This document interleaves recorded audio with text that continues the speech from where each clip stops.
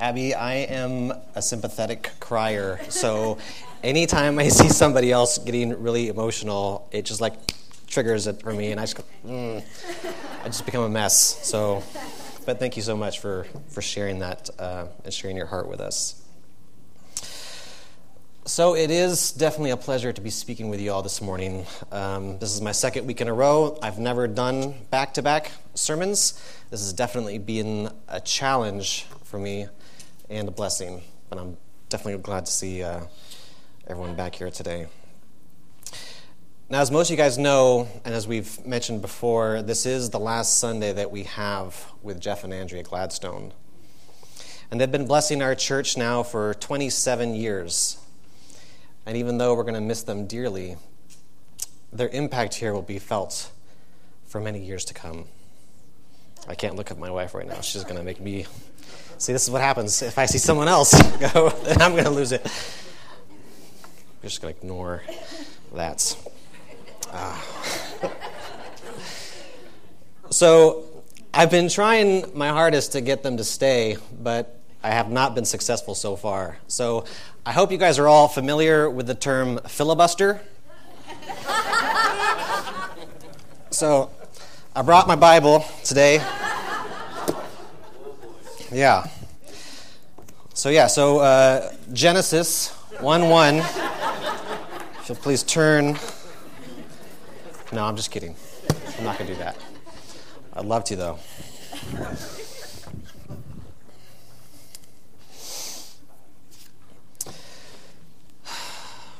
No, honestly, though, this morning is very special. And it's going to be a Sunday that I'm going to remember for a long time. With that being said, this morning is going to be a bit different. My time is actually going to be a little shorter, and that's so that we can have some extra time with Jeff and Andrea later. And on a practical note, like I said, I was going to be speaking a little bit shorter, but also I've broken up my sermon into 3 different parts. And my sermon is being pulled from conversations that I've been having with Jeff over these last few weeks in anticipation of them leaving. And as you can see from your bulletins this morning, the title of our sermon is titled, "Hello, is it me you're looking for?" Now, I chose this because each of us are being called by God to respond to Him, to leave our old lives behind us, and to follow Him on a journey of faith. So this morning, the 3 points that I'm going to be hitting are the turning point in our lives, the importance of community, and being prepared for the journey. So if you would please open your Bibles to the Gospel of Luke, chapter 4. We're going to be reading from verses 42 through chapter 5, verse 11. It's the Gospel of Luke, chapter 4, starting at verse 42. When it was day, he went out and made his way to a deserted place, but the crowds were searching for him. They came to him and tried to keep him from leaving them. But he said to them, "I must proclaim the good news about the kingdom of God to the other towns also, because I was sent for this purpose." And he was preaching in the synagogues of Galilee. And as the crowd was pressing in on Jesus to hear God's word, he was standing by Lake Gennesaret. He saw 2 boats at the edge of the lake. The fishermen had left them and were washing their nets. Now he got into one of the boats, which belonged to Simon. He asked him to put out a little from the land, and then he sat down and was teaching the crowds from the boat. And when he had finished speaking, he said to Simon, "Put out into deep water and let down your nets for a catch." "Master," Simon replied, "we've worked hard all night long and we've caught nothing. But at your word, I'll let down the nets." And when they did this, they caught a great number of fish, and their nets began to tear. So they signaled to their partners in the other boat to come and help them. They came and filled the boat so full that they began to sink. And when Simon Peter saw this, he fell at Jesus' knees and said, "Please go away from me, Lord, because I am a sinful man." For he and all those who were with him were amazed at the catch of fish they took, and so were James and John, Zebedee's sons, who were Simon's partners. "Don't be afraid," Jesus told Simon. "From now on, you will be catching people." Then they brought the boats to the land. They left everything and followed him. Let's pray for today's word.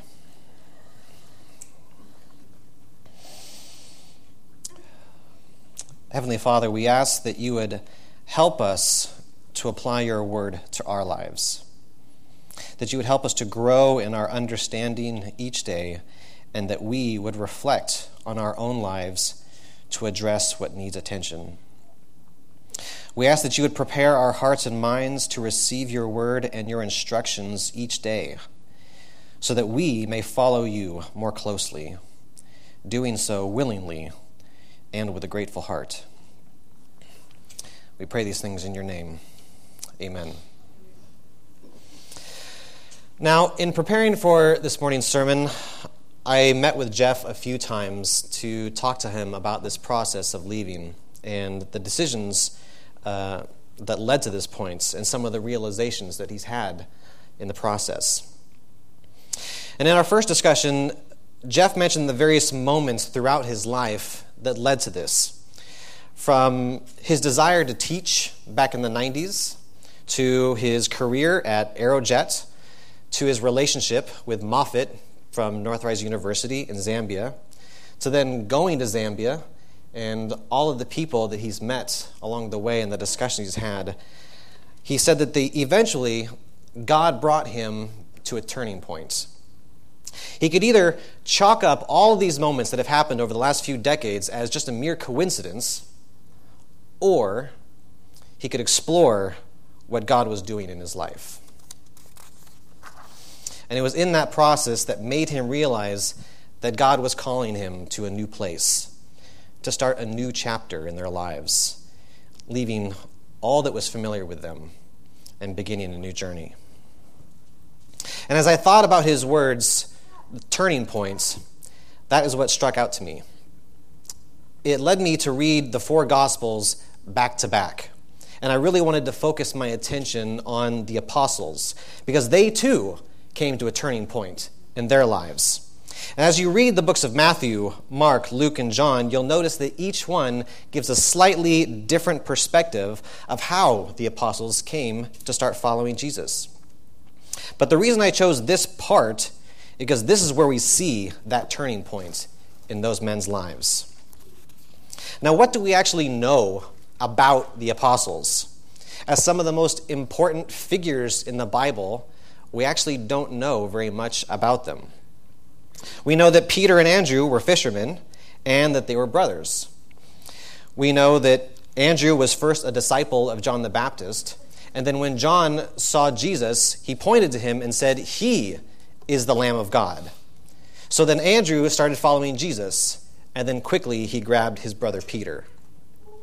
James and John were also brothers. They too were fishermen, as we just read, and they were partners with Peter and Andrew. And we know that Matthew was a tax collector, and that's significant because at the time, tax collectors were despised, unlike today. But that didn't stop Jesus from calling him to service. And then we have Philip and Bartholomew. We have Thomas. We have another James. We have Simon the Zealot, Thaddeus, and Judas Iscariot. So we have a few occupations, and we know a little bit about their lives later on.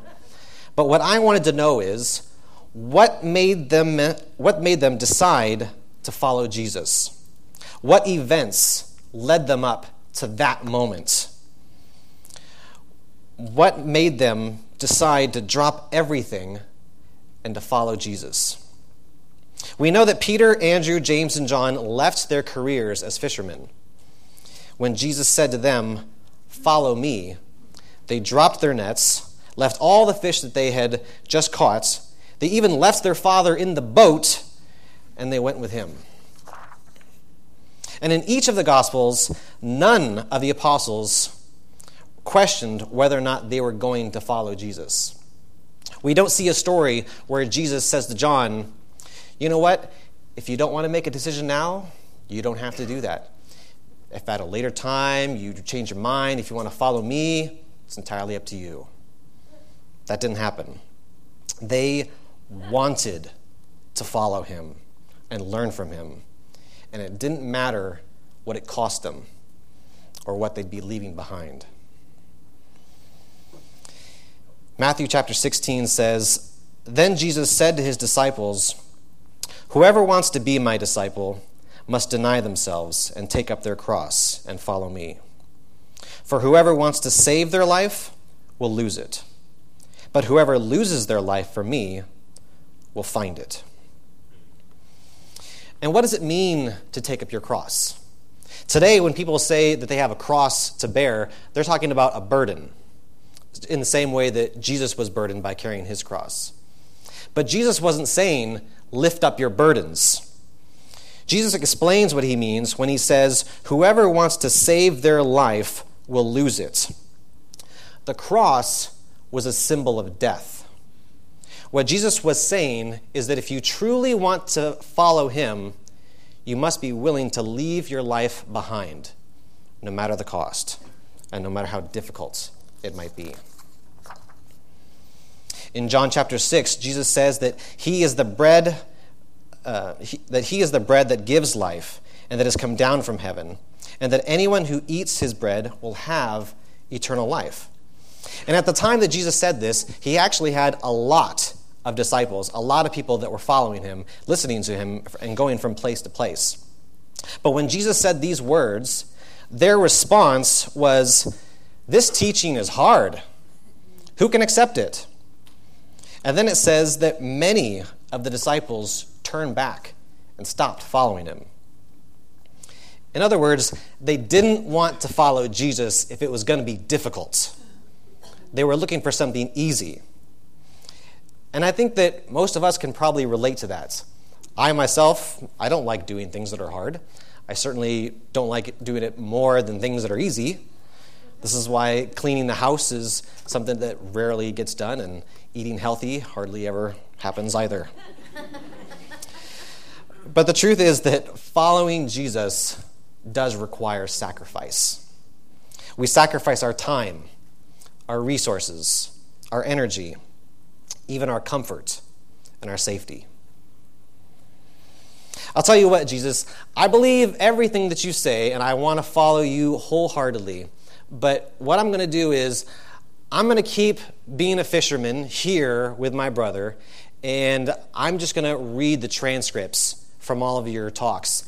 And I'll even pray to you before and after meals, maybe. That wasn't what they said, though, was it? No, when you look at their response and the speed at which these men follow Jesus, it points to them being compelled to follow him. They couldn't not follow him. God was already at work in the lives of these apostles. He was shaping them, molding them, preparing their hearts for the day that Jesus came. So that when Jesus said, "I will make you fishers of men," that was all they needed to hear for them to drop what they were doing and to follow him.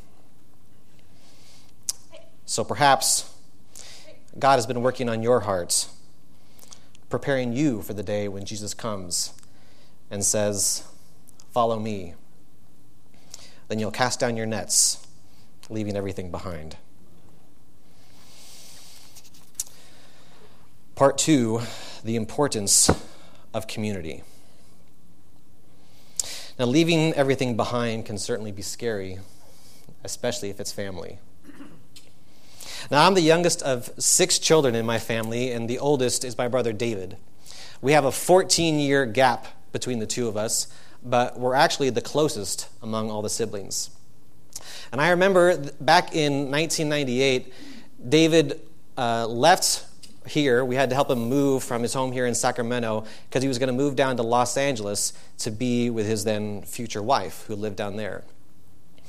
And today, they're married, they have 2 children, and now they live in Texas, where David is the senior pastor at his church there. But I remember helping David move like it had happened just last week, because it was a very emotional time for me. I remember how incredibly emotional I was and how sad I was that I wasn't going to be able to see him like I had been my whole life. His moving away made me realize just how important relationships are. And I've mentioned before that when Sarah and I first visited East Parkway Church, the thing that stood out to us the most was how friendly and welcoming everyone was here. We didn't want to be part of a church that revolved around a pastor and his sermons on Sunday morning. We wanted to be part of a community. We didn't want to sit next to strangers on Sunday morning. We wanted to sit next to friends and people we loved and people we knew loved us. And so the second time when I chatted with Jeff about their decision to move, he said that relationships would be the thing that he missed the most. And in the same way that I realized just how important relationships were when my brother left, Jeff started thinking about all the relationships that he's had here, not just here at East Parkway, but all the relationships he's had growing up until now.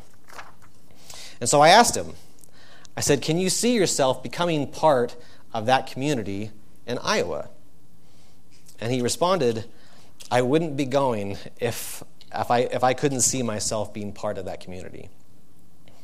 So in other words, even with all the events that have been taking place in his life over the last few decades, all of them that are now pointing him in this new direction, if he didn't have the prospect of community, then the decision to leave would not have been made.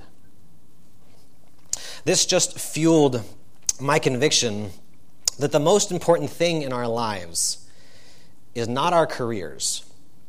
It's not where we live. It's not our success to failure ratio. It's about relationships. All of this, all of creation, all of the earth, and every person in it, we were made for relationships. A man went up to Jesus and said, Jesus, if you could take all the things that you've been telling us about honoring our father and mother, honoring God, taking care of the poor, honoring the Sabbath, doing good, not stealing, all of that stuff, everything else, if you could just boil it down, if you could simplify it, what's the one thing that we should be doing? And what was Jesus' response? He said, the greatest commandment is this: love the Lord your God with all your heart, all your soul, and all your strength. And the second is like it: love your neighbor as yourself. I think it's interesting that Jesus didn't say anything about doing good works. Of all the actions and deeds that he could have told us to do, he said that love is the most important. Love for our Father in heaven and love for our neighbor. Now, for centuries, mankind has been trying to answer one question. It's sometimes referred to as the question above all questions, and that is, what is the meaning of life? And the problem is that mankind has been trying to answer this question apart from God. We want to reject our Creator while simultaneously trying to find purpose for our existence. So have you ever asked yourself, why did God create us? Was God lonely? Did he need company? Is that why he created humans? John 17 says, now this is eternal life, that they know you, the only true God, and Jesus Christ, whom you have sent. The meaning of life is being in relationship with our Heavenly Father and Jesus Christ. Is it any wonder why relationships are so important to us? This is why community is so important. It's why family is so important. It's why we offer coffee and snacks before the church service on Sundays. It's why we plan church activities during the week. It's why being part of a home group is so important. Relationships are what we are called to. It fulfills our purpose. God wasn't lonely prior to creation because God wasn't alone. The beautiful and amazing thing about God is that he is three distinct persons in one, meaning that God is constantly within relationship with himself. His very nature is a loving relationship. So it shouldn't come as a surprise when Jesus says that the most important commandment involves love and our relationship with our Heavenly Father. Now, if you were here last week, you might recall that I talked about being part of the body of Christ and how each of us has a different role. Some of us leaders, some of us being in a supportive role, others to encourage and offer discernments. And that our roles in the body of Christ can change over time. And as we read, we are all called to be part of this body and that we cannot function independently, that we need each other. We were designed and created to work together as we travel through life. Which brings me to part 3, being prepared for the journey. I think one of the most helpful ways to think about the Christian life is to see it as a journey. The Bible itself is peppered with this image. Perhaps the greatest would be the 40-year journey that the Israelites took in the wilderness on their way to Canaan. We also read about Abraham stepping out in faith to leave the land of his ancestors to go to a place that God had chosen. Now, the New Testament tells how the earliest term used to refer to Christians was those who belong to the way. They were seen as travelers on their way to the New Jerusalem. And thinking of the Christian life as a journey through the world offers us a helpful way of visualizing our life of faith. It reminds us that we are going somewhere. It encourages us to look ahead and to look forward with anticipation of the joy of arrival. And yet, traveling does more than just lead us to our goal. The journey itself is a process that enables us to grow and to develop as we move forward towards our destination. To travel is certainly about finally achieving the journey's end, but is also experiencing and encouraging personal and spiritual growth within us as we travel. Traveling is the process that helps us develop as people and as believers. The Latin word viator, I think I'm pronouncing that correctly, it's Viator, that was used to refer to the believer on the road to heaven. The word literally means a traveler, someone who is passing through the world. The term points to the need to see yourself as a sojourner, otherwise as someone who is only staying temporarily, not a settler. Someone who is passing through the world, not one who expects or wants to remain there, but who is also prepared to lend a hand to make things better as they pass through. Jonathan Edwards wrote in his sermon, The Christian Pilgrim, "We ought not to rest in the world and its enjoyments, but should desire heaven. We ought above all things to desire a heavenly happiness, to be with God and well with Jesus Christ. We ought to possess, enjoy, and use life's opportunities with no other view but readily to quit them whenever we are called to it, and to change them willingly and cheerfully for heaven." Now, as a Christian pilgrim who is constantly traveling, we will need refreshing. Like the hiker who is going through the woods, as you go, you need food and water in order to keep going. And for the follower of Christ, Jesus is our refreshment. Psalm 63 says, "O God, you are my God. Earnestly I seek you. My soul thirsts for you. My body longs for you in a dry and weary land where there is no water." This psalm makes the point that it is God alone who can refresh and renew us on our journey of faith. Just as physical travel makes us hungry and thirsty for food and water, the journey of faith must be sustained by the living God. Jesus speaks of giving us water which becomes a spring of water welling up to eternal life. The point being made is that ordinary water satisfies temporarily. The water that Jesus brings permanent refreshments. And in the same way, Jesus said that he is the bread of life.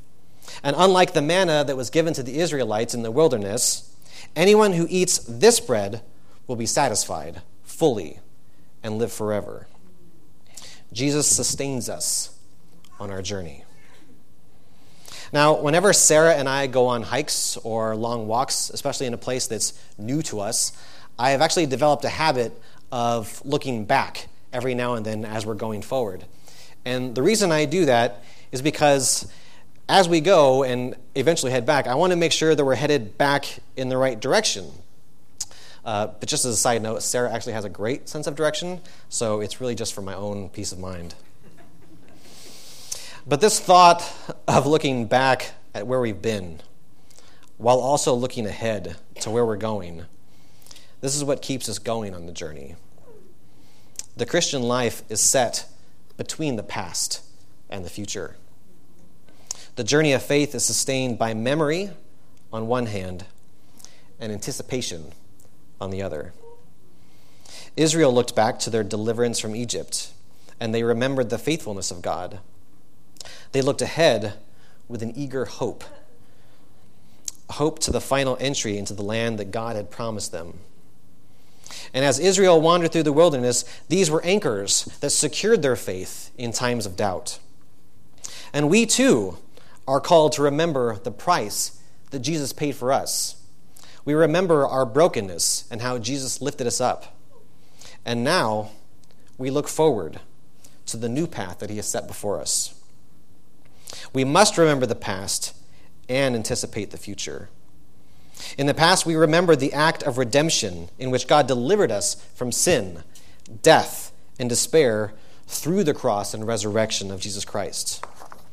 And in the future, we anticipate the final entry into the New Jerusalem to be with God forever. And this is what we've been called to. This is what it means to answer the call. To pick up your cross. To leave your life behind you. And to follow Jesus. And just as God had been working in the lives of the apostles, preparing their hearts and minds, you too are being prepared for the journey ahead. So,